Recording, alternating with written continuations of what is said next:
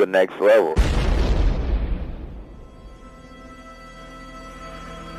Halloween. The Festival of Samhain. The last great one took place 3,000 years ago when the hills ran red with the blood of animals and children. Sacrifices are part of our world, our craft. Witchcraft. To us, it was a way of controlling our environment. It's not so different now. It's time again. In the end, we don't decide these things, you know. The planets do.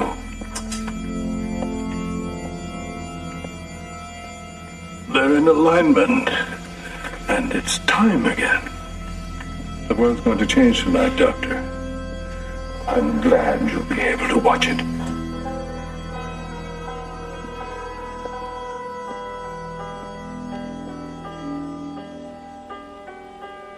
And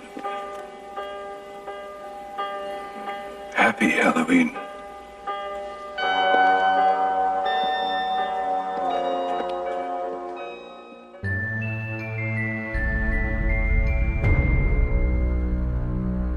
Do you ever fantasize about being killed? Do you ever wonder about all the different ways of dying? You know, violently? And wonder, like, what would be the most horrible way to die?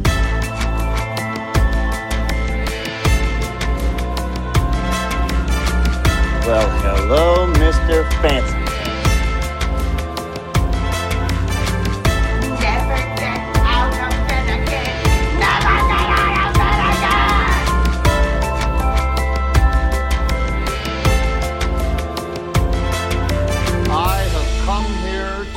Bubblegum and kick ass. And I'm all out of bubblegum.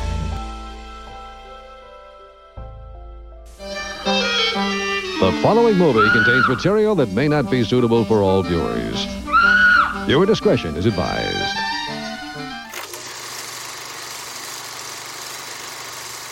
If it goes on, it means the death of millions of people. Everyone listening, don't you understand that? Well, we'll say it's a bomb then. Say whatever you want. Just get it off the internet. Please, you just... No, I can't prove it. You gotta believe me. Believe me. Take it off the internet now. Please. You've got to. The Podcast Zero. It's still on. Please, take off the Podcast Zero. The Podcast Zero. It's still running. Stop it. Please. For God's sake, please stop it. There's no more time. Please stop it. Stop it now. Turn it off. Stop it.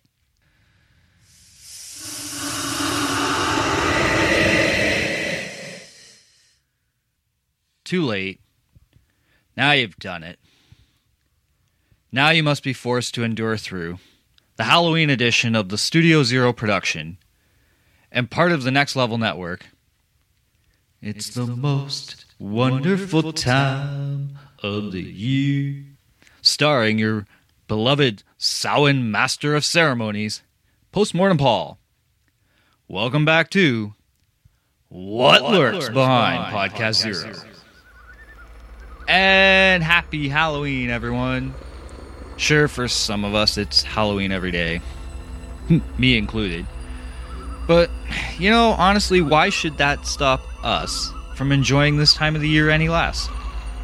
We, too, can celebrate the spirit of the great harvest hootenanny as goblins, ghouls, witches, or slut-tired nurses and douchebag generic costume wearers looking, score at the local shithole bar. But then, insults and sarcastic jabs aside, we can also celebrate the season with, maybe a fun podcast episode like the one I brewed up for you all today. Seriously, I'm going to catch flack for this one. But, hey, fuck it. It's episode 60, and it's almost time. Time for the big horathon. And wait for the big giveaway at the end. Nah, I'm kidding. And Silver Shamrock masks. The sequel that, might be more polarizing than The Last Jedi from the Star Wars saga. Yeah, today we'll be lighting a jack-o'-lantern in tribute to one of the festive films of fright and delight for some of us.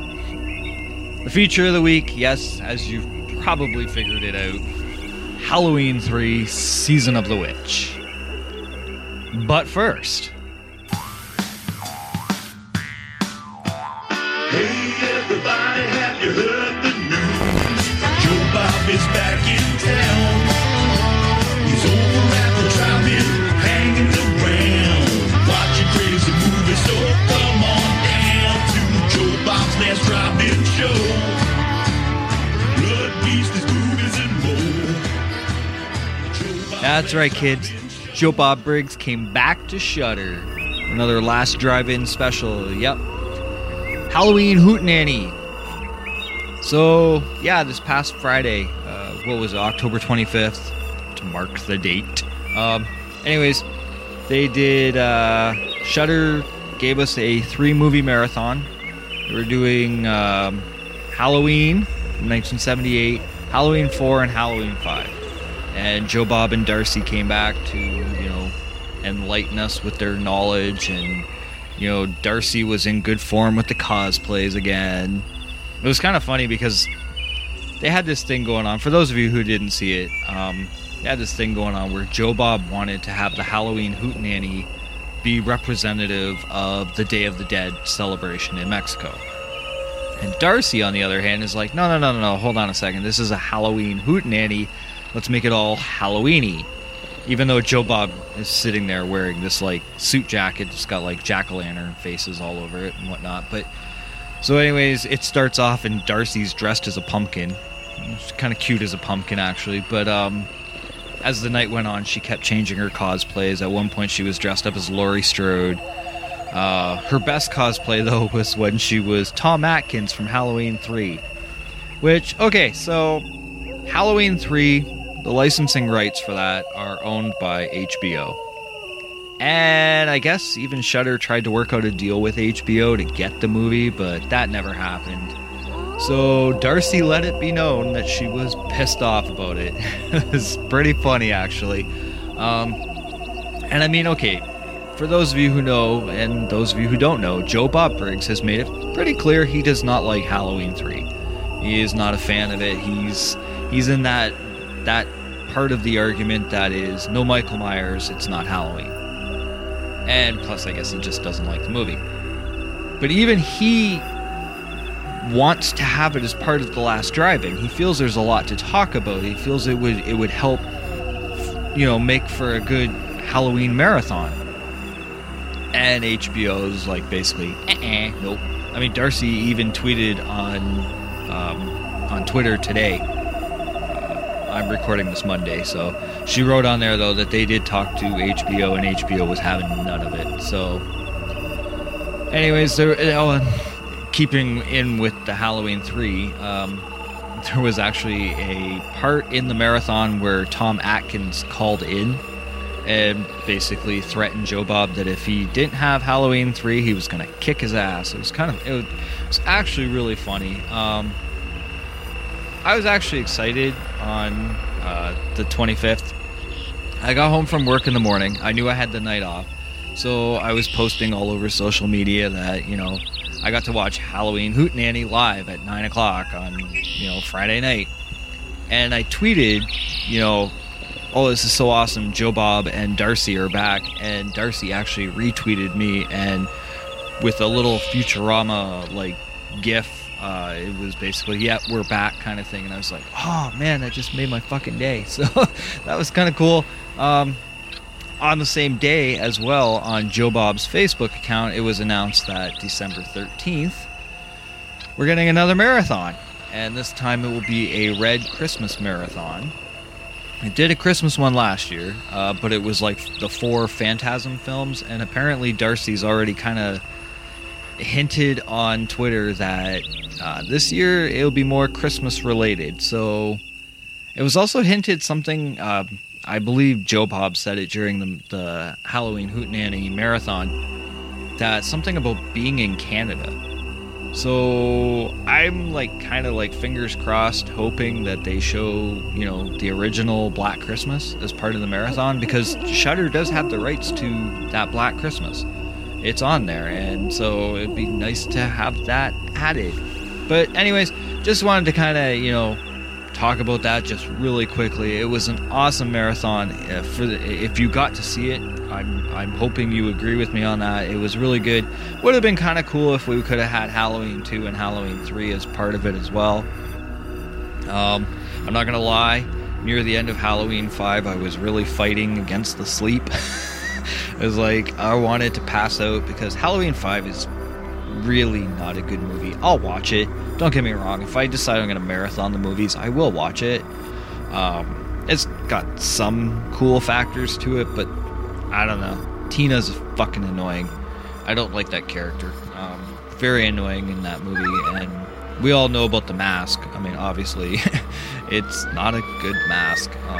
I mean, the mask in Curse of Michael Myers is even better than that one, so But anyways, yeah, the Joe Bob Marathon happened. It was awesome. It was good to have him back on Shudder. And looking forward to December 13th now, when we get our Red Christmas Marathon. Moving on, just a few little pointers I just want to hit up on, and then we'll get into the meat of the episode. So there's been some news regarding Terrifier 2. Art the Clown will be seen again in Terrifier 2, which is the movie they're promising to be bigger, gorier, and crazier than the first. They've already cast their lead female, Lauren Lavera, from the movie Clinton Road, will be the sequel's female lead. But over this weekend, or actually it was about midweek to the later part of the week, anyways, it was announced Felissa Rose from Sleepaway Camp, she will be in Terrifier 2, so that's pretty fucking cool. They've also added Jason Lively from Night of the Creeps and Tamara Glynn from Halloween 5. Go figure. But anyways, they're getting... Damien Leone's getting some big names for this movie, so it's sounding like it's going to be pretty good. Apparently, the synopsis we've been given so far is that after being resurrected by a sinister entity, Art the Clown returns to Miles County, where he must hunt down and destroy a teenage girl and her younger brother on Halloween. They're looking at a release date of October 2020, so this time next year, we may have Terrifier 2, so that's pretty cool. Another sequel kind of news that was recently reported, Trick or Treat 2. So yeah, it's been 10 years since we had the last Trick or Treat movie, with, you know, little Halloween icon there, Sam. Anyways, that movie has a huge fan base, and back in 2013 they originally had said a sequel was on its way, but we haven't seen a sequel yet. So Bloody Disgusting had posted an article about it, you know, basically asking what was the latest news on this, you know, Trick or Treat 2 sequel. And I guess it was comicbookmovie.com that actually talked to Michael Dougherty about it. And basically he was saying, you know, it's typical of this time of the year. Every year, and in October, he gets asked, when's the sequel coming? You know, and he basically was telling people, like, it's been a few years since it's even been talked about, and there was a regime change, you know, with the studio, with Legendary. I was trying to remember the studio's name. With Legendary, they've had a regime change. They still basically own the property, but a lot has changed between, you know, when the original film came out and today. The one thing that I thought was kind of interesting, though, and this is something that, to a degree, I kind of agree with him on it, was, and I'm going to read you his exact quote. Michael Dougherty basically said, "At the same time, I think there's something to be said about not sequelizing it. In a business that is obsessed with franchising and spin-offs and prequels and sequels, maybe there's something to be said about leaving it alone." And I kind of agree with that. Yes, it would be awesome to have a Trick or Treat 2, and especially if it's all the original creators, writers, directors, well, director But like everyone that was involved in the first one, if they're returning for the second, that would be great. But he's kind of right. The horror genre is so focused on franchising everything and making, even talking about today's film. When I actually explain some things about Halloween 3, it's going to kind of make you wonder, like, should we have continued with all these damn sequels? Sometimes it's better to just let a movie sit and leave it be. Let it be its own. Last week's episode on Beetlejuice was a perfect example of that.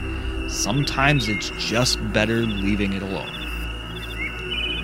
I'm going to quickly give you a lurker's recommendation. This is kind of a different one. It's an account I want to reference and, kind of bring awareness to it because it's very interesting. So there's a social media account known as Nostalgia Video, and it's a guy. He's got accounts on Facebook, Instagram, and he has a YouTube video channel. It's a great account. The guy is awesome to talk to. I've talked to him a couple times.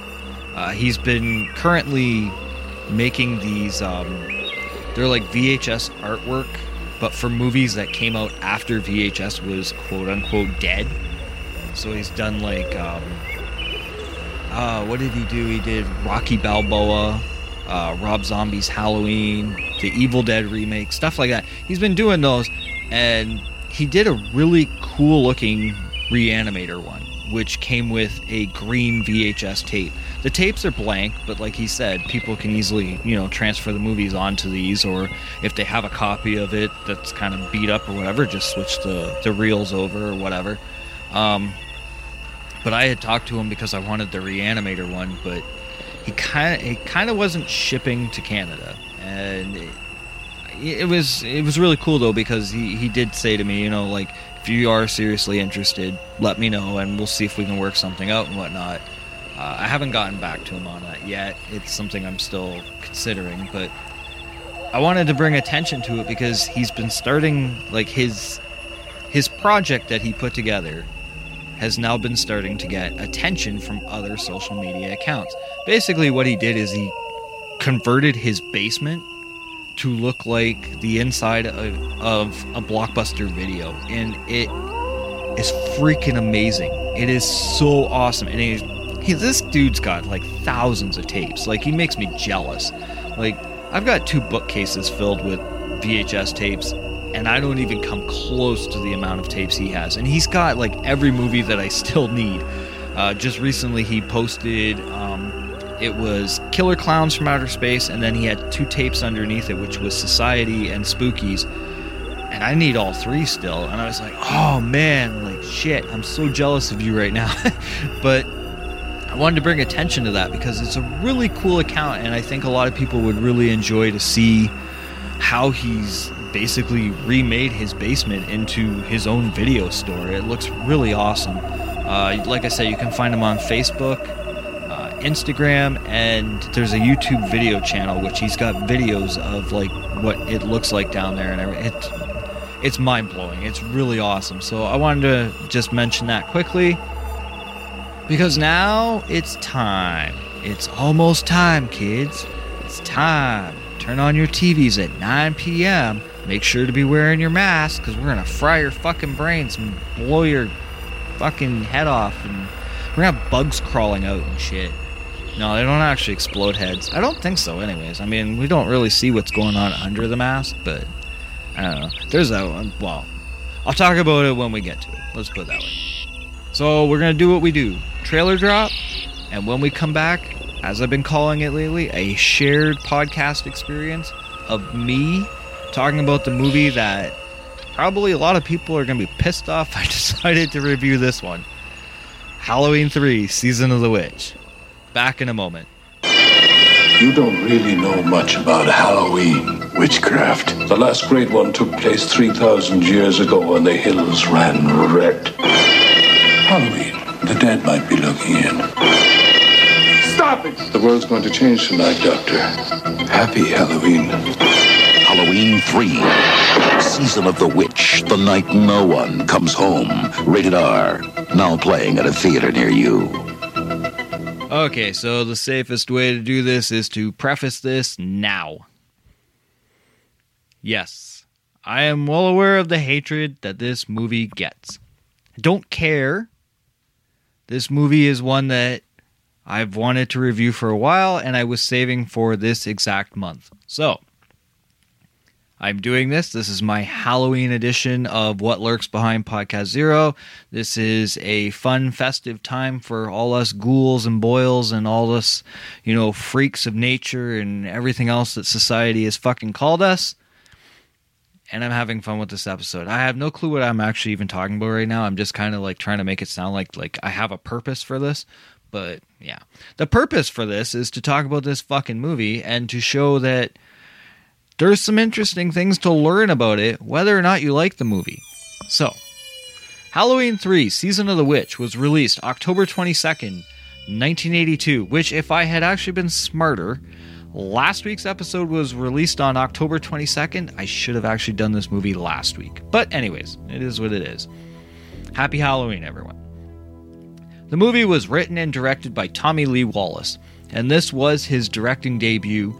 He also has done movies like Fright Night Part 2, and most famously is known for Stephen King's It, as well as he also did the movie Vampires Los Muertos, and he wrote the screenplay for Amityville 2: The Possession, which if you've ever seen that, that's a bizarre movie. He was also, this is kind of interesting, he was uncredited as one of the actors in the first Halloween to play the Shape, aka Michael Myers. Apparently they had a lot of people dressed up as Michael Myers. It wasn't just Nick Castle and Tony Moran, but Tommy Lee Wallace was one of them, so kind of interesting. In terms of writers, there was also 2 uncredited writers, John Carpenter being one of them. Most people know that. The other was Nigel Neal. And the reason why Nigel Neal was uncredited was they did some revisions to his screenplay. He didn't he wanted a film that was more psychological and less physical. He didn't want blood and gore. When they did the revisions, they added some gore, they added effects and whatnot, kind of, made some changes to what he thought was the perfect psychological thriller. So when he saw what it was going to become, he wanted his name taken off the credits. Hey, each to their own, man. It's his choice, so whatever. The film was produced by John Carpenter, Deborah Hill, Irwin Yablans, Dino De Laurentiis, and Mustafa Akkad. And all of these names should be pretty famous to you guys, especially if you know the Halloween, franchise, I guess is the best word. I was going to call it a saga, but it's not really a saga. That's a Star Wars thing. It's a Halloween franchise. Cinematography by Dean Cundy.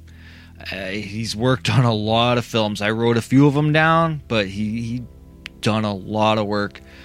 Satan's Cheerleaders, Halloween, Rock and Roll High School, The Fog, Escape from New York, Halloween 2, The Thing, the John Carpenter's version, obviously, Psycho 2, Romancing the Stone. He did all 3 Back to the Future films, Big Trouble in Little China, Project X, and that's the one with Matthew Broderick. There was one that came out years later. It's not that one. It's the Matthew Broderick one. Who Framed Roger Rabbit, Roadhouse, etc., etc. You get the point. He's done a lot of work. Moving on to music. Now, the music, and you're hearing it in the background right now, the music is obviously a John Carpenter score. He worked with Alan Howarth, though, on this one. John Carpenter basically did the first Halloween by himself, and then Halloween 2, 3, 4, 5, and 6 was a lot of Alan Howarth. John Carpenter did 2 and 3, I think. I don't think he worked on 4, 5, and 6, because that was pretty much when he dipped out of the franchise. He was like, I'm done with this. It's time to move on to something else, but... So Alan did 4, 5, and 6 by himself, but the first 3, like I said, Carpenter did the first one, and then Alan Howarth helped him on Halloween 2 and 3. So that's pretty cool. Alan Howarth also worked on Prince of Darkness, Big Trouble in Little China, Christine, The Dentist 2, and The Omega Code, just to name a few. The special effects department is pretty much... its special effects was done by William Aldridge and John G. Bellew. I mentioned that because some of the effects in this movie are actually pretty cool, especially when we got the kid with the, that his head's like rotting or exploding or something on the inside, and then the bugs start to come out and whatnot. That looks kind of cool. And there's Marge's death, which I'll get into in a bit, but so I wanted to mention them. The stunts department included Dick Warlock, and the reason why I bring that up is Dick Warlock was also Michael Myers in Halloween 2, and to my knowledge, he was pretty much Michael Myers for the full duration of that film. On to our starring cast. A lot of names here. I tried to do this as brief as possible, just because there's a lot I have to talk about, so I didn't want to spend too much time, but there's a bit here. Anyways, starting with Tom Atkins. I mean, it's pretty much, he's the main star of this movie. He rolls with it, let's put it that way. He plays Dr. Dan Chalice. He's worked in a lot of John Carpenter films, but he's worked in other films as well. He's movies like The Fog, which in The Fog, he played a character named Nick Castle. Kind of interesting. Escape from New York, The Ninth Configuration, that's a William Blatty film, or, William Blatty story, whatever.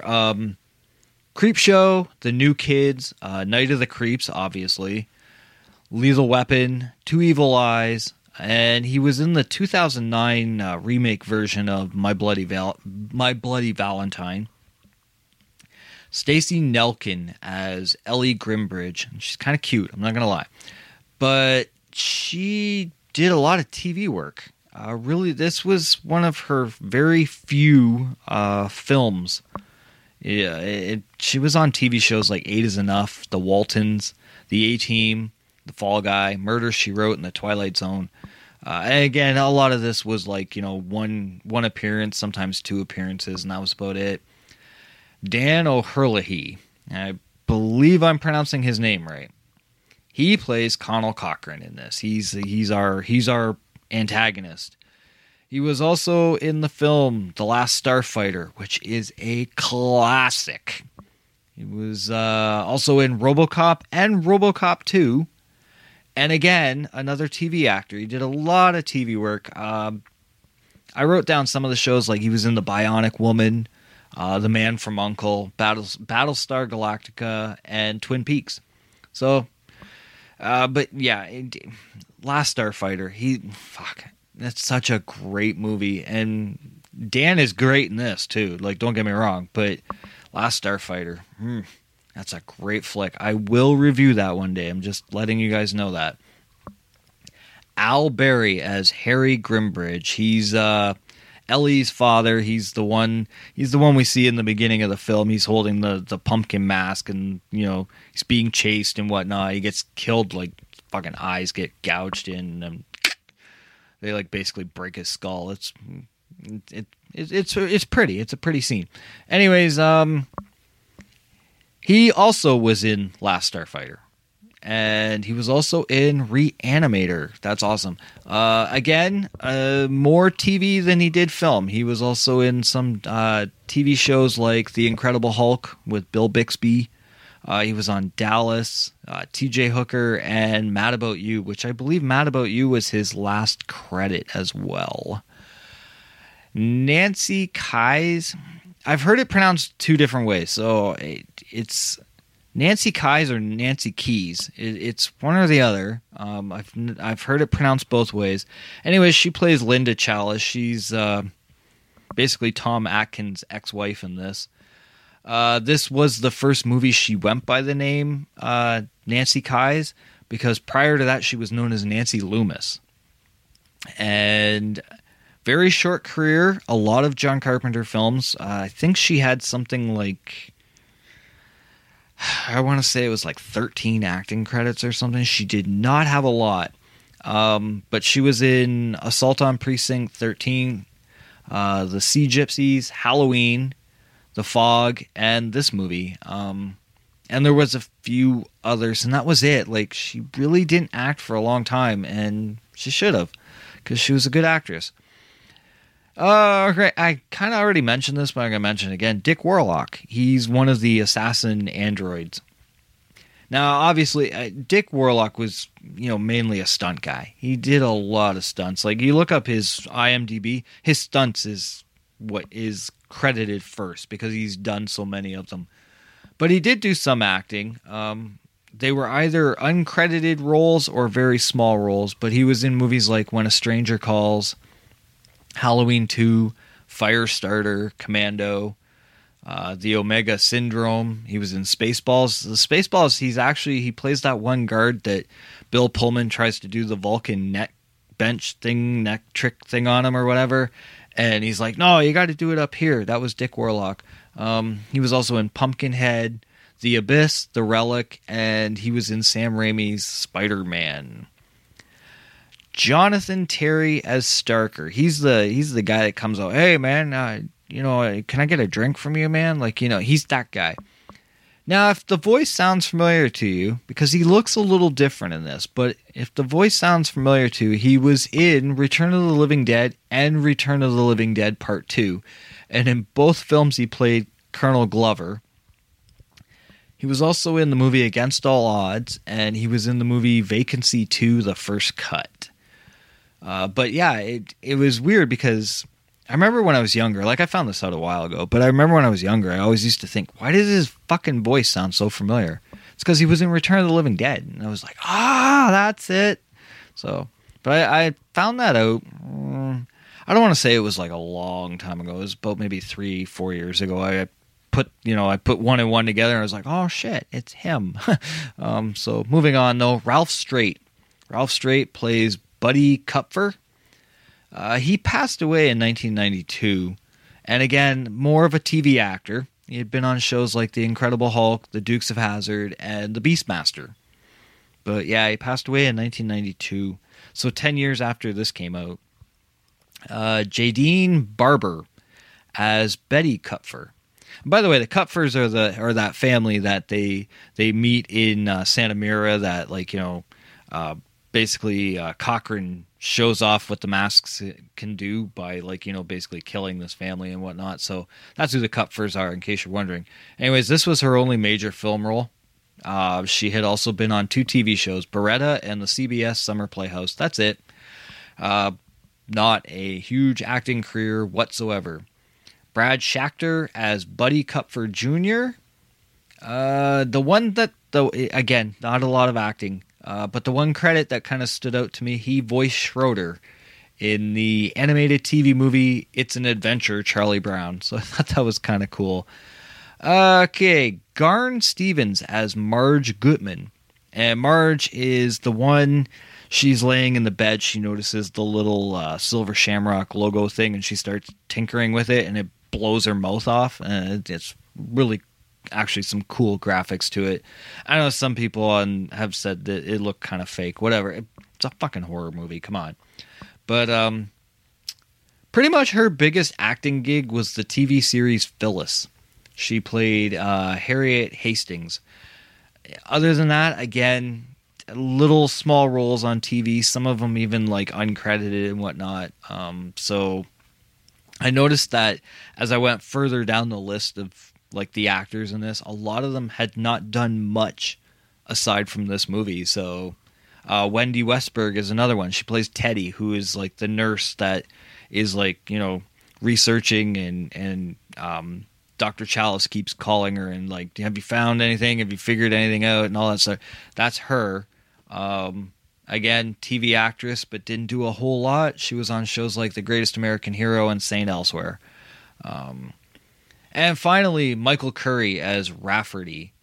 So Rafferty is basically like the hotel owner, whatever. He was in movies like Dead and Buried. That's is it 1981 that came out? I'd have to double check that. But that Robert Englund's in that movie. I know that.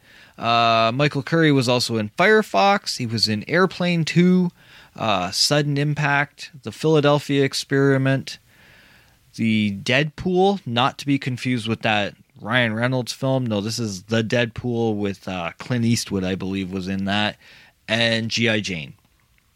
The movie was rated R for language violence and sexual content. The runtime is 98 minutes. I've seen some places say 99 minutes, whatever. What's the difference of a minute? The budget for the film was $2.5 million. The gross box office profit was $14.4 million. So for a movie that so many people hate, it still did pretty good at the box office, considering they only spent $2.5 million on it. The synopsis for Halloween 3. Halloween 3, Season of the Witch, is an entirely original new movie based on the idea of Halloween and using the title, but otherwise having nothing in common with the previous Halloween films. This one stars Tom Atkins, Stacey Nelkin, and Dan O'Herlihy in a story that features witchcraft, robots, and a diabolical plot to scare 50 million children to death. So put on your masks and get ready for a few hours of pure terror. Halloween is here again. Which it really tells you nothing about the movie when you actually think about it.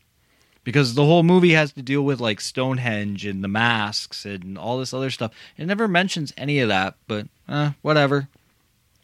I do like the fact, though, that the synopsis at least tells people it's a completely original new idea that has nothing to do with Michael Myers. But still, and you know, when you actually watch the trailer and stuff like that, I'm surprised people were disappointed with this movie going in knowing that, because the trailer surely, like, it shows you there's no Michael Myers in this, but whatever.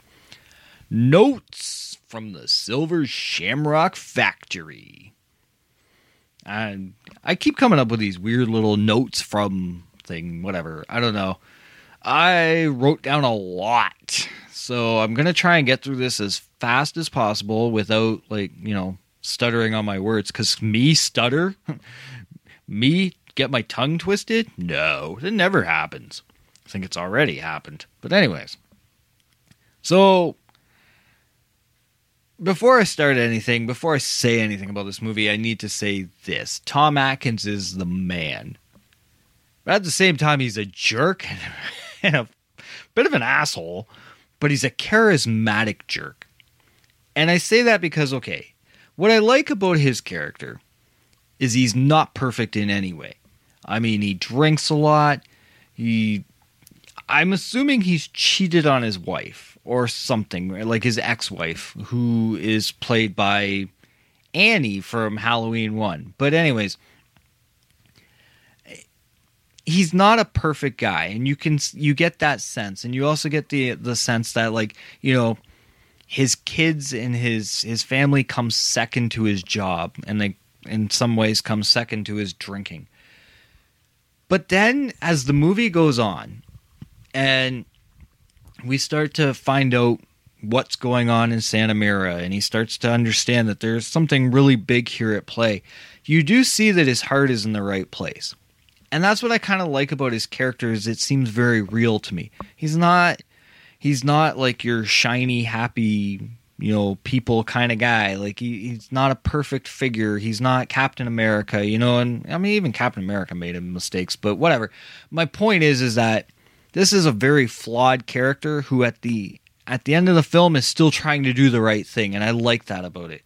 And like Stacey Nelkin, her character, you know, she's cute, but at the same time she's smart. Like, you know, she does her research. She's doing her own little private investigation because she wants to know what happened to her father. She wants to know why her father died, and what does it have to do with these masks and Santa Mira, and what is going on with this? Like, so she's not stupid, you know, and I like that. Again, like, showing that, you know, just because she was the eye candy of the film didn't mean she had to be, you know, dumb and the damsel in distress kind of thing. No, it's like, yeah, she gets captured at one point, but so does, Dr. Chalice. So, I mean, I just like what they've done. I like what they did with the characters. And then Dan O'Herlihy, well, I'm going to talk about him separately in a bit. Moving on, though, with the idea of the movie is very quick-paced. Almost absurdly sometimes. Because, like, especially within, like, the first... Well, okay, so the first, like, 5 or so minutes, you're kind of left wondering what the F is going on. And I don't even know why I'm censoring myself, but I think it's because I've noticed that the past couple episodes I'm really, like, dropping the fuck bomb a lot. Because there, I just said it again. But whatever. No, but it seems like you're left very confused, and then especially when we introduce the character of Dr. Chalice, it's just like point, move on, like, and there's very little exposition except done through like the TV and stuff like that, which CinemaSins would have a heyday with, but it doesn't take very long for the film to get going, and I like that. Some people have called this movie boring. I tend to be on the other side of that. I like the fact that this is a very different film. And just so that I mention it, John Carpenter at his best yet again with the score. This is a very iconic score. Just clearly not as iconic as, let's say, like Halloween. I mean, I think Halloween, the first Halloween is probably, without a doubt, John Carpenter's most iconic theme ever. But, I mean, this has still got some pretty cool themes and very haunting. It's very haunting score. That's what I like about it. Little bit of differences, though. So, on the soundtrack, there's the Silver Shamrock, like, commercial song. I think they call it, like, the Halloween montage on the soundtrack. And John Carpenter does the voice for that. In the movie, there's actually a few scenes where I think it's like on the one where it's like 8 days to Halloween and 7 days to Halloween. It's actually Tommy Lee Wallace doing the voice, and you notice the difference. So I thought that was kind of cool, like, because when I was watching the movie, like, because I watched it last night, and I was paying attention to a lot of details, and right away I was like, never really paid attention before, but that's not John Carpenter's voice. It's Tommy Lee Wallace. So, however, when we see the promo on TV for John Carpenter's Halloween, because that's how I'll explain that in a bit, but basically that's how the movies were supposed to be linked, was little eggs like that. But anyways, when we see the promo, it's John Carpenter's voice promoting it on the TV. So that was pretty interesting as well. Now, the idea of Santa Mira. So Santa Mira, this was interesting to me, and I thought I would share this because it's a fictional city. Santa Mira doesn't exist. However, the first time it was used was in the movie Invasion of the Body Snatchers. So I almost get the feeling that that's where they got the idea from it, like to name it Santa Mira as sort of like a nod to Invasion of the Body Snatchers, because in a way, Halloween 3 kind of takes a bit of that idea, of the whole idea of, like, mindless, like, zombie, like, body snatching, so to speak. Like, it kind of takes that idea and goes with it. So Santa Mira being the city that it takes place in, for both films was kind of interesting. Not to mention, Dean Koontz, his novel Phantoms takes place in Santa Mira. Memoirs of an Invisible Man took place in Santa Mira. And, well, if you paid attention to Sharknado, they liked using Santa Mira for different things. I think in one of the movies it was like the name of a boat or something like that. I don't know. But Santa Mira is a fictional city that originated in Invasion of the Body Snatchers. So, I mentioned about Annie from Halloween 1. Interestingly enough, she's playing a character named Linda in this. She's Linda Chalice in this. Now, Linda was also a character from Halloween 1, but that was the character played by PJ Soles. And I thought this was totally cool. Yes, I intentionally threw the word totally in there, but it's kind of funny. again, paying attention to almost every detail I could last night, because I was like, I've watched this movie so many times that I'm actually numb to a lot of this stuff. So it was like, all right, I actually have to really pay attention, not just like watch it, but like actually pay attention to shit. And I'm like thinking about it, I'm like, okay, so we have Annie from Halloween 1 is in this, and she's playing a character named Linda now, who Linda was in Halloween 1, but played by PJ Soles. And also something else that I was thinking about, and you know, we hear a lot of it, and you see a lot about it, like, you know, with American Horror Story. A lot of actors return for different seasons playing different roles. This was kind of like doing that already, like back in the 80s, like how we brought back like Nancy Kyes, who is in Halloween 1 was credited as Nancy Loomis, brought her back to play a different role within the Halloween franchise still. And I was thinking to myself, I'm like, that's very reminiscent of like what a lot of, and obviously the CW shows are doing that with their Crisis event. They're bringing back all these actors who have been in previous shows and whatnot. But the idea of, because Halloween 3 was supposed to be the next story in an anthology of films, and so we were able to bring back Nancy, give her a different role, and it's ironically she's playing now Linda. But I wanted to bring this up because I thought this was kind of interesting, because quick fun fact about Halloween 1. In Halloween 1, okay, so I know Michael Myers is like the famous name that's tied to Halloween. But actually, at the end, the credits of Halloween 1, he's credited as the Shape. And you've heard me say that, and I more times than not, I actually refer to him as the Shape, because I know that was his actual crediting. The word shape was used during the Salem witch trials, and it was used by the judges to describe specters or spirits that were accused of doing the, they were the specters that took over the witches that were being accused for doing mischief or harming other people. So again, we're talking about like this being like Season of the Witch, and the word the Shape was used during the Salem witch trial. So again, Halloween 1 to Halloween 3, it's small little links that kept them together even though they were separate. I mean, because a lot of people are right away always go, well, there's no Michael Myers, so it's not even part of, it's not an actual sequel. But John Carpenter, when he was trying to create Halloween 3, I mean, Halloween 2, he was very reluctant about even making. But he figured, okay, fine, I'll do Halloween 2, and I'm killing Michael Myers.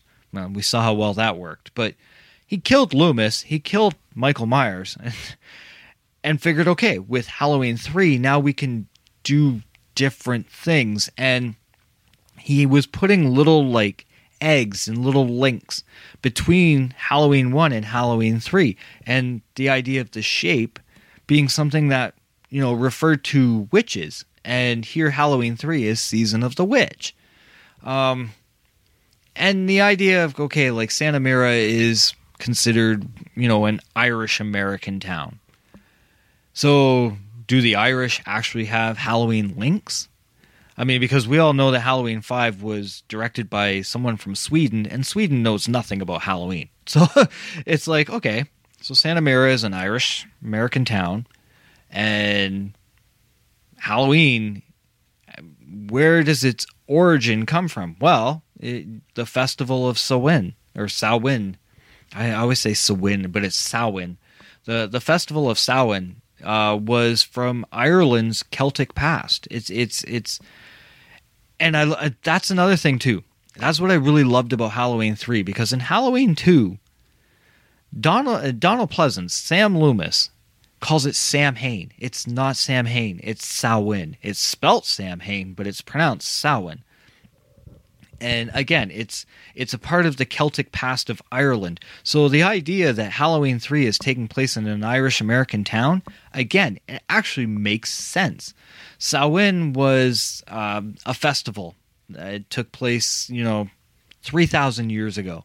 It basically, I'll quickly run through this. It had 3 distinct elements. There was the Fire Festival that was celebrated on October 31st, and it would carry on throughout the following day. So October 31st to November 1st was the Fire Festival of Samhain.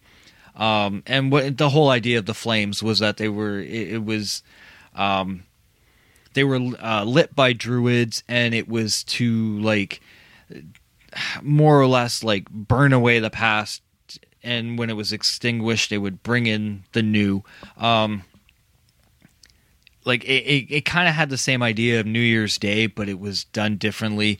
When it came to like the pagan aspect of it, it was to end their pastoral cycle, which I wrote this down. Where is it here? A time when all crops would have been gathered and placed in storage for the long winter ahead, and when livestock would be brought in from the fields and selected for slaughter or breeding. So basically, it was for their harvest. It was to the idea of Halloween is to mark the end of their harvest. And at the same time, they kind of, because again, they kind of considered it like sort of like their New Year's Day kind of thing. It was, for them, it was the last day of the year, the time when the souls of the departed would return to their former homes. And the malevolent spirits were released from the other world and were visible to mankind. This was all like what Halloween was originally about. And it plays very well into Halloween 3 Season of the Witch. It also explains a lot of like the actual customs of Halloween. I shouldn't go here, but I'm going to anyways. The idea of Christmas is not what it... We say it's to celebrate the birth of Christ, but Christ was not born on Christmas Day. He was born... Here's where I show that I'm an atheist and I don't know this shit, but I don't remember the exact date. But he wasn't born on Christmas Day. And it's something that it got mingled in with the whole idea of the winter solstice. Where Halloween is actually what is celebrated at the time it's supposed to, and it really, the whole idea of dressing up in costumes, not to be some slut-tard nurse that's trying to hit on some douchebag piece of shit in a bar, but the idea of like being creepy, being scary, to be part of the malevolent spirits that were around and whatnot, that is actually what Halloween was about. And Halloween 3 focuses on parts of that, while also in certain ways almost predicts the future, and I'm going to get into that in a bit. But the reason I bring that up is because we do see those cameras all around the town watching.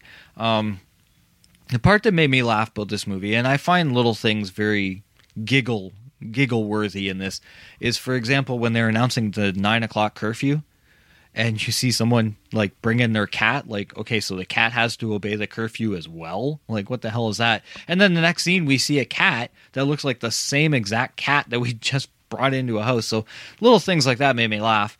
In terms of the effects, I'll quickly, I mentioned it already about Marge being the woman in bed that gets her face blasted off. There's also the one, what's his name?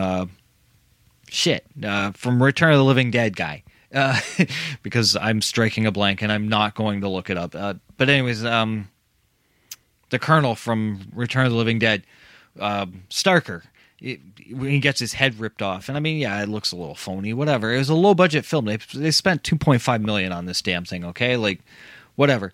One thing I thought was kind of cool about like Halloween 1, because that one was very low budget as well. All the girls, the clothes they're wearing are their actual clothes. Like, there was no costume design for that movie. So, I mean, that's the thing about these Halloween films too. They're very low budget. So Conal Cochran, to me, and it's kind of weird because when I'm watching him, I see different elements of him that have been kind of borrowed for later things or earlier things as well. Like, I find his character, and how I wrote it down, and I know it's not going to do it justice, but how I kind of saw him is he's kind of like the Willy Wonka of Halloween masks. In that, like, he's very proud of his factory, and he's showing it off as a tour and stuff like that. And it reminds me of like Willy Wonka in the Chocolate Factory, But at the same time, then he's very vile and devious, and we know he has some like greater plan.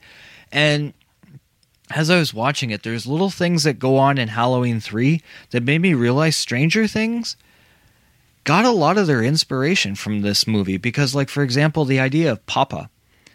Now, Ellie keeps referring to her father as Papa, and in Stranger Things, like 11 refers to Matthew Modine's character as Papa. And Dan O'Herlihy, also, if you look at the way he's dressed in this movie, Matthew Modine dressed very similarly in Stranger Things. And then, I mean, obviously the idea of the synth score and whatnot, you know, the synthesizers and whatnot. But I mean, that's a throwback to so many different 80s movies. I mean, to say it pulled it strictly from Halloween 3 is like, no. But I mean, there are some themes in Halloween 3 that I've heard hints of that stuff in Stranger Things as well. But to get to the whole idea of Halloween 3 predicting the future, so there seems like there's a lot of foreshadowing to the world we live in today. Obviously, the cameras and the security, everybody is watching at all times. And I mean, we have, in many of our major cities, there's cameras everywhere. There's also people with their damn cell phones that just can't put the stupid things down. Conal Cochran seems very much like a dictator-type leader. And do I have to say more? I mean, come on, look at the world we live in.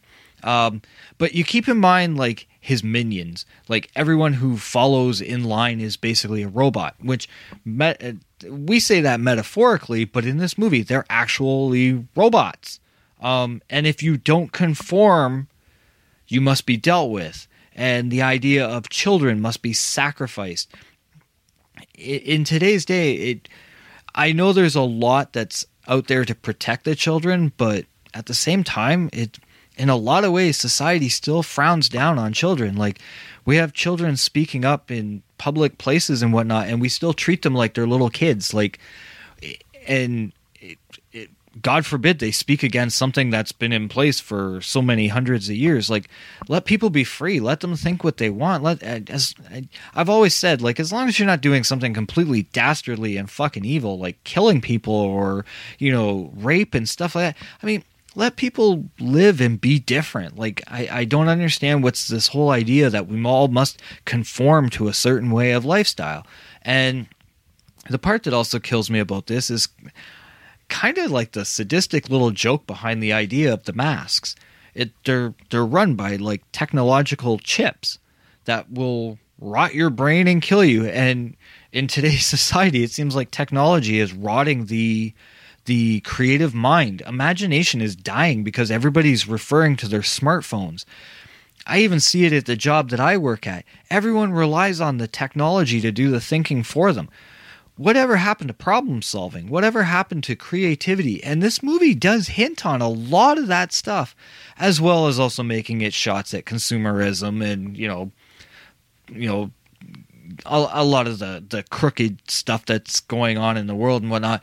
But I was watching it, like, just in the idea of, obviously this is no 1984. It's not some, like, great Orwellian, like, you know, film or whatnot, but there were hints of that stuff, like, scattered throughout the movie, and I was like, it's very interesting. So, and then, of course, when the kid dies, you know, his head, like, melts or whatever it is that's doing inside the mask, and then the bugs are coming out and whatnot. Again, we hear John Carpenter's voice in the commercial that's being played on the TV, the little promo thing that triggers off the chip. But I do love the fact that this movie was not afraid to kill a kid. And I say that very sarcastically and cynically, of course, but at the same time, I'm not saying go out and kill a kid. But because it was such a taboo thing in the film, in movies, that, you know, oh, we don't kill kids and we don't kill animals. And the funny thing about the Halloween films, Michael Myers is a dick to dogs. He almost every movie he kills at least one dog, at least within the first, is it the first 4 or 5? Like, Michael Myers films, that is. I swear he kills a dog at least once. And they aren't afraid to do that. And with this movie, they weren't afraid to, kill a kid. And I'm like, okay, that's pretty interesting. But again, it's the whole idea of sacrifice on the night of Samhain, which again, I love that this movie properly pronounced that. Ellie. So we know Ellie dies. We know that Ellie has a robot that is created to look like her that is supposed to kill Dr. Chalice. I love when he basically dismantles robot Ellie because it reminds me of Ash from Alien, the synthetic in Alien, like where the head is like detached and is still like twitching and stuff like that. And I noticed like a lot of like the robots in this, or the androids or whatever you want to call them, when they die, it looks like they're spitting up like custard or something like that. And in Alien, they were all spitting up, there was one, Ash, and he was spitting up like that milky like fluid. I'm like, I guess the idea of just, it being red blood, like, so we can distinct the fact between the humans and the robots. And so I don't know.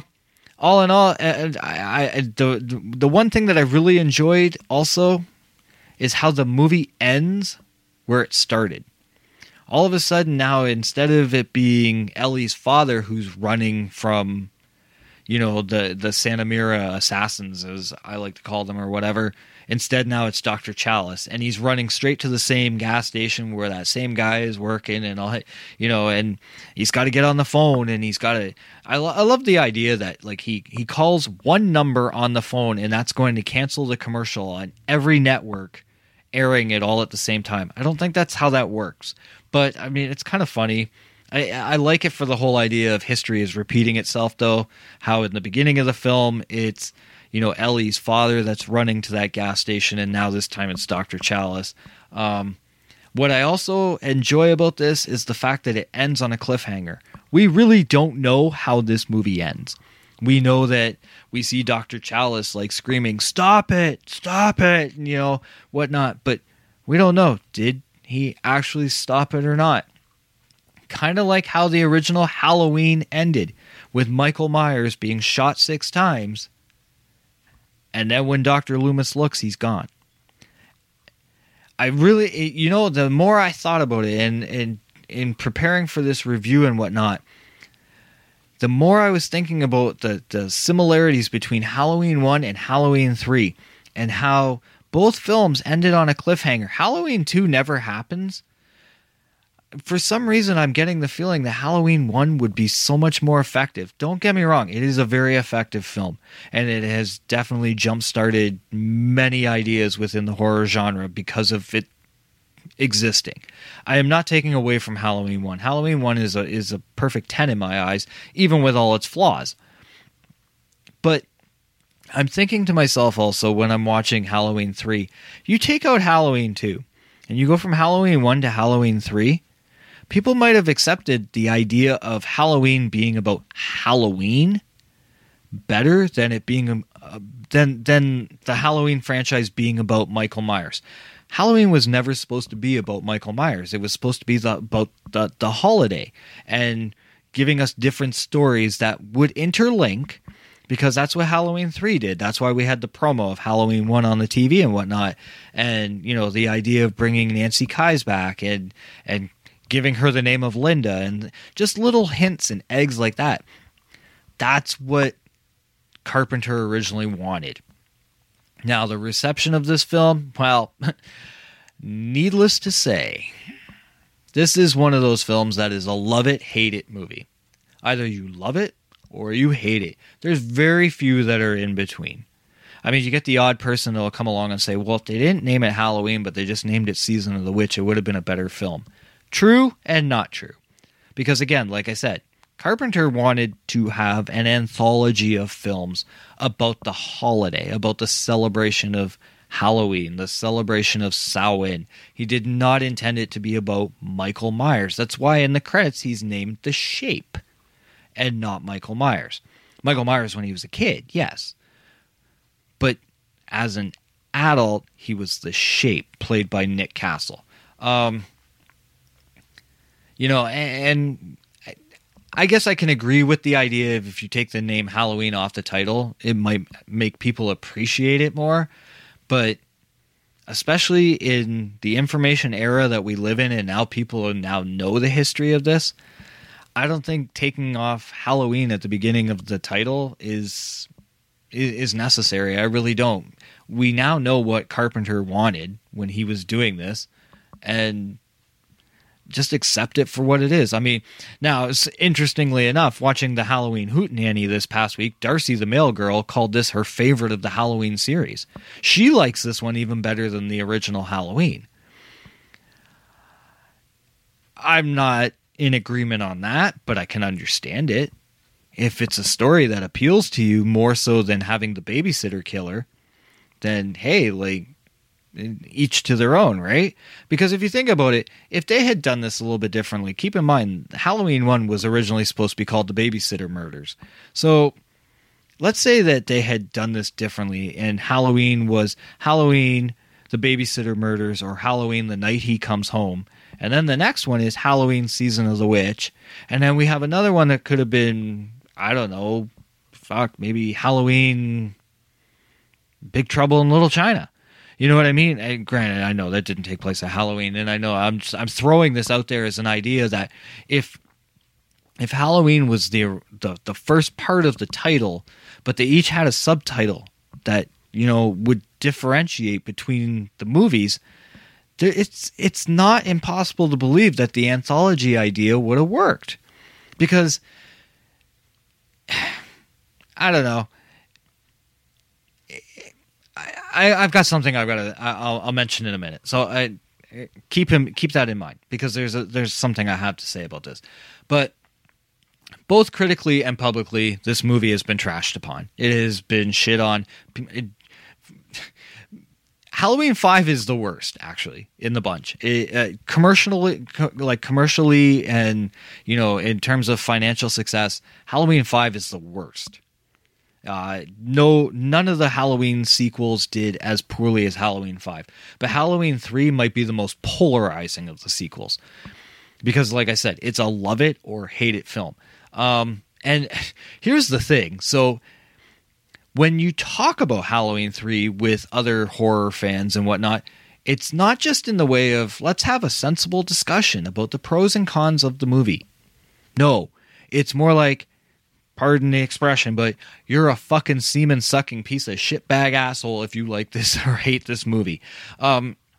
People are mean when you talk about Halloween 3. Just 2 days ago, I got told to shut the fuck up and go die because I like the movie. Like, people do not... There's no such thing as having a civil discussion about Halloween 3. Halloween 3 raises some fucking emotions. Again, tell me how social media is wonderful and a great tool for communication. It really isn't. But so I'm going to do this. Terms of ratings. So here's how it looks. Here's the landscape of ratings. IMDb has this at a 4.9 out of 10. So it's basically 0.1 tick less than half. There's more. Add 0.1 to it, it's a 5 out of 10. Rotten Tomatoes, 42% approval rating. That's from critics. The audience score is a whopping 27%. Yeesh. Fuck you, Rotten Tomatoes, and fuck you users that fucking reviewed on there. The score from Metacritic is a 50 out of 100. It's right down the middle. But has a user score of 5.6 out of 10, so leaning more towards the positive than the negative. Google, 60% of Google users like this film. So, Felix Vasquez Jr. of Cinema Crazed. And here's where I was about to go, and then I decided I would hold off on this thought for a sec. He said it's no wonder they gave up after this and brought back Michael Myers. And he's referring to Season of the Witch. He's saying it's no wonder they gave up and they brought back Michael Myers. Here's my issue with that, okay?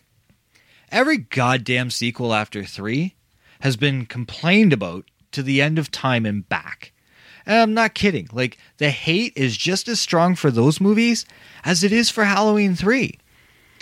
I mean, Halloween 4 maybe gets a bit of a pass, but people hate Halloween 5. They hate Halloween 6. H2O gets laughed at. Resurrection is a fucking disgrace amongst fans.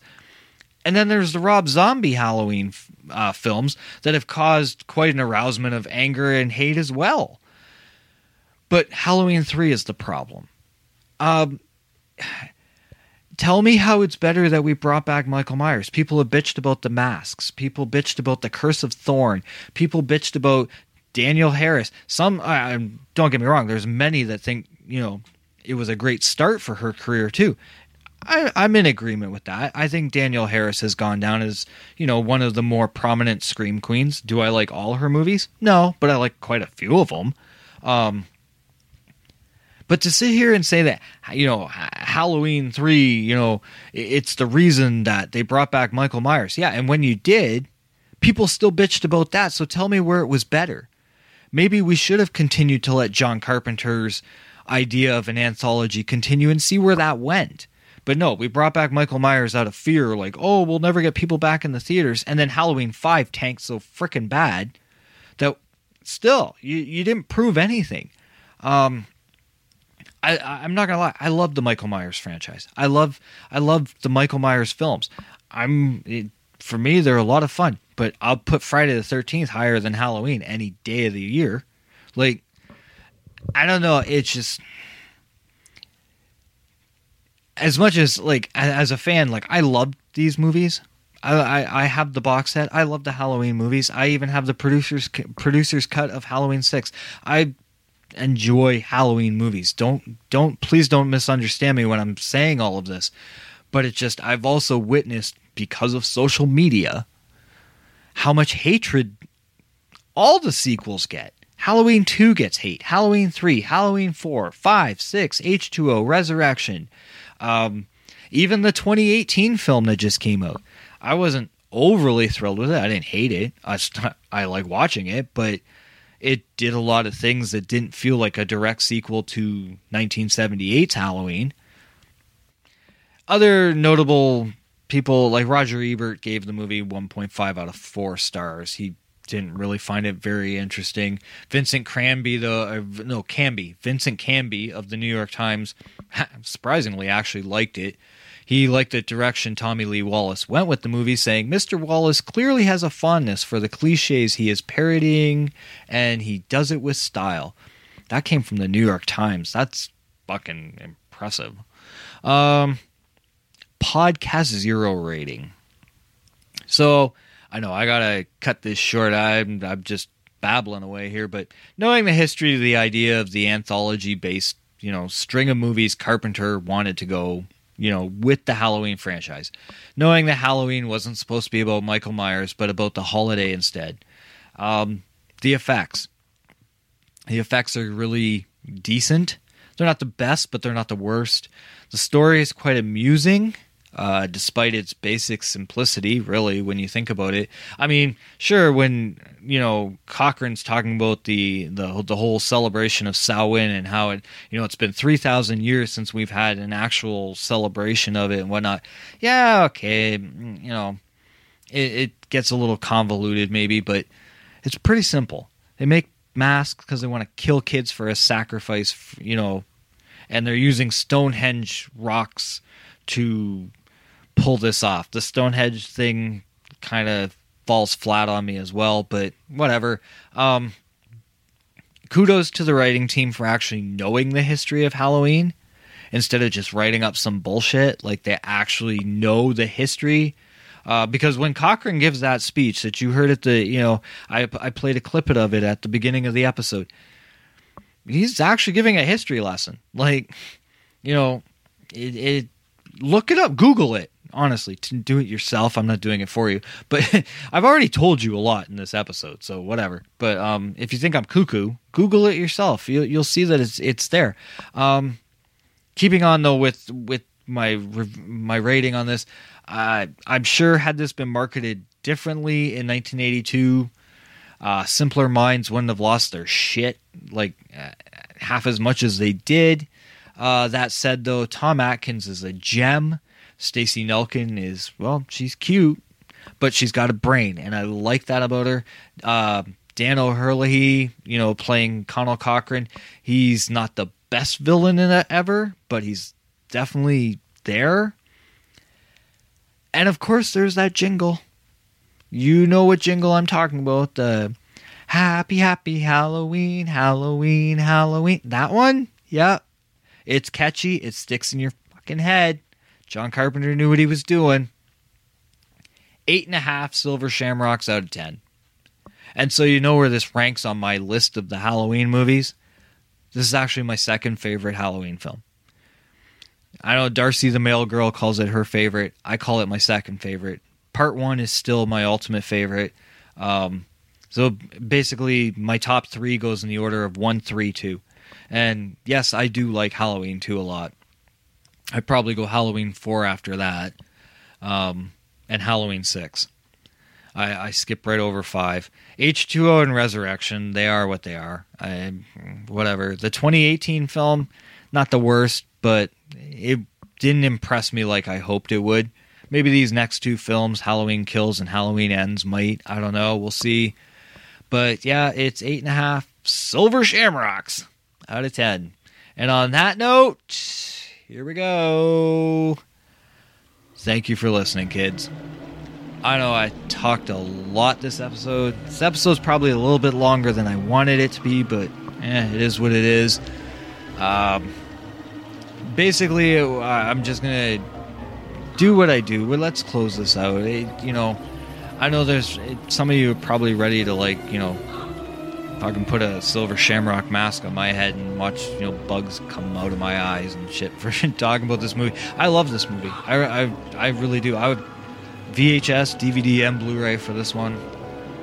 I admit when I was younger, I was more into the whole Michael Myers craze. This has been one of those films that as I've gotten older, I've appreciated it more. But there was never a time when I didn't like it.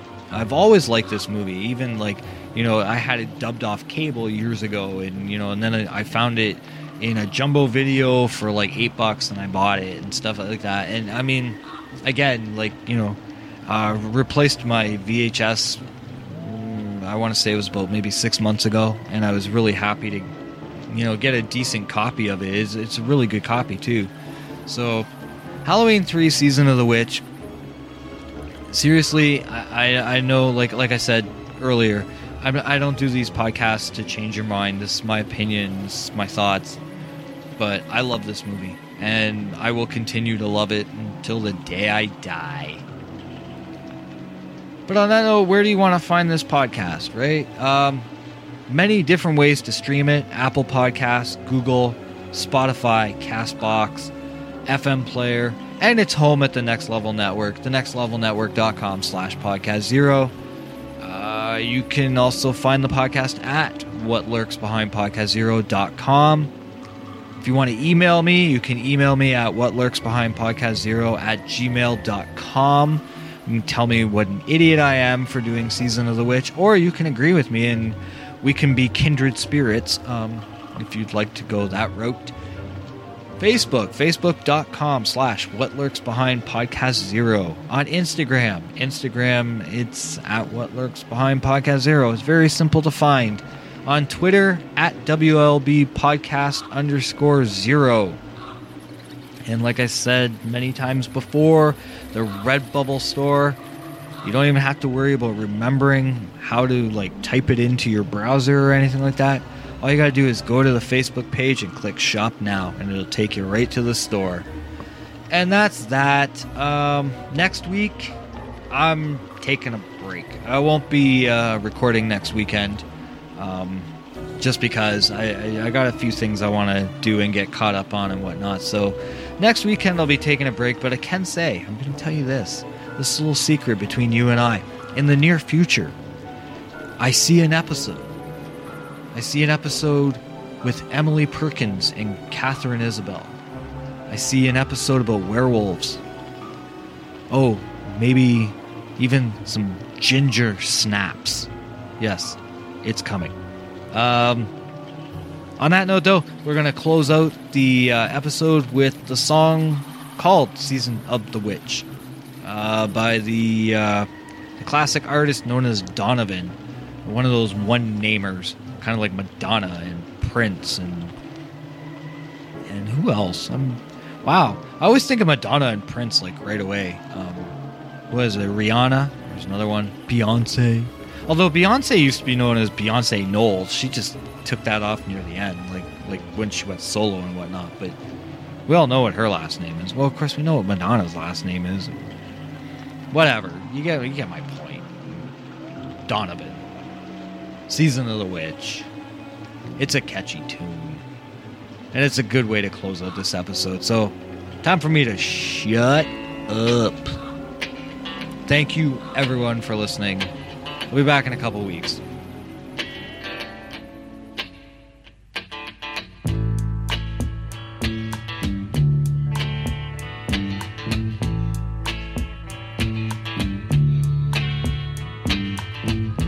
When I look out my window, many sights to see. And when I look in my window, so many different people to be, that it's strange, so strange. You got to pick up every stitch. You got to pick up every stitch. You got to pick up every stitch. Must be the season of the witch. Must be the season of the witch, yeah. Must be the season of the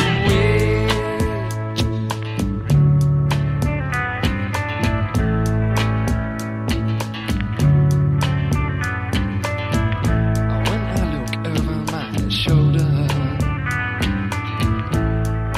what do you think I see? Summer cat looking over his shoulder at me, and he's strange, sure is strange. You got to pick up every stitch. You got to pick up every stitch, yeah. Beatniks out to make it rich. Oh no, must be the season of the witch. Must be the season of the witch, yeah. Must be the season of the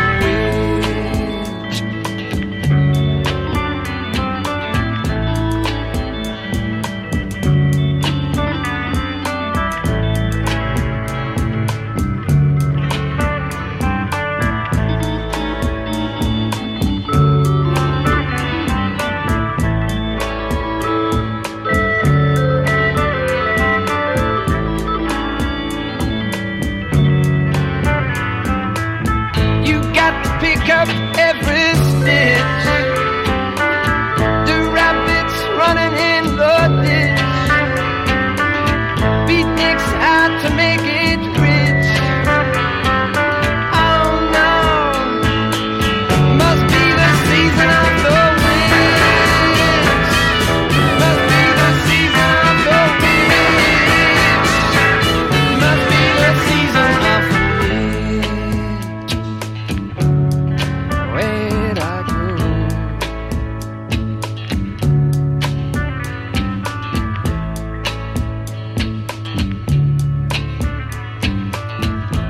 when I look out my window,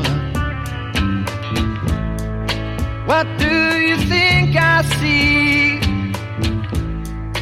And when I look in my window, so many different people to be. It's strange.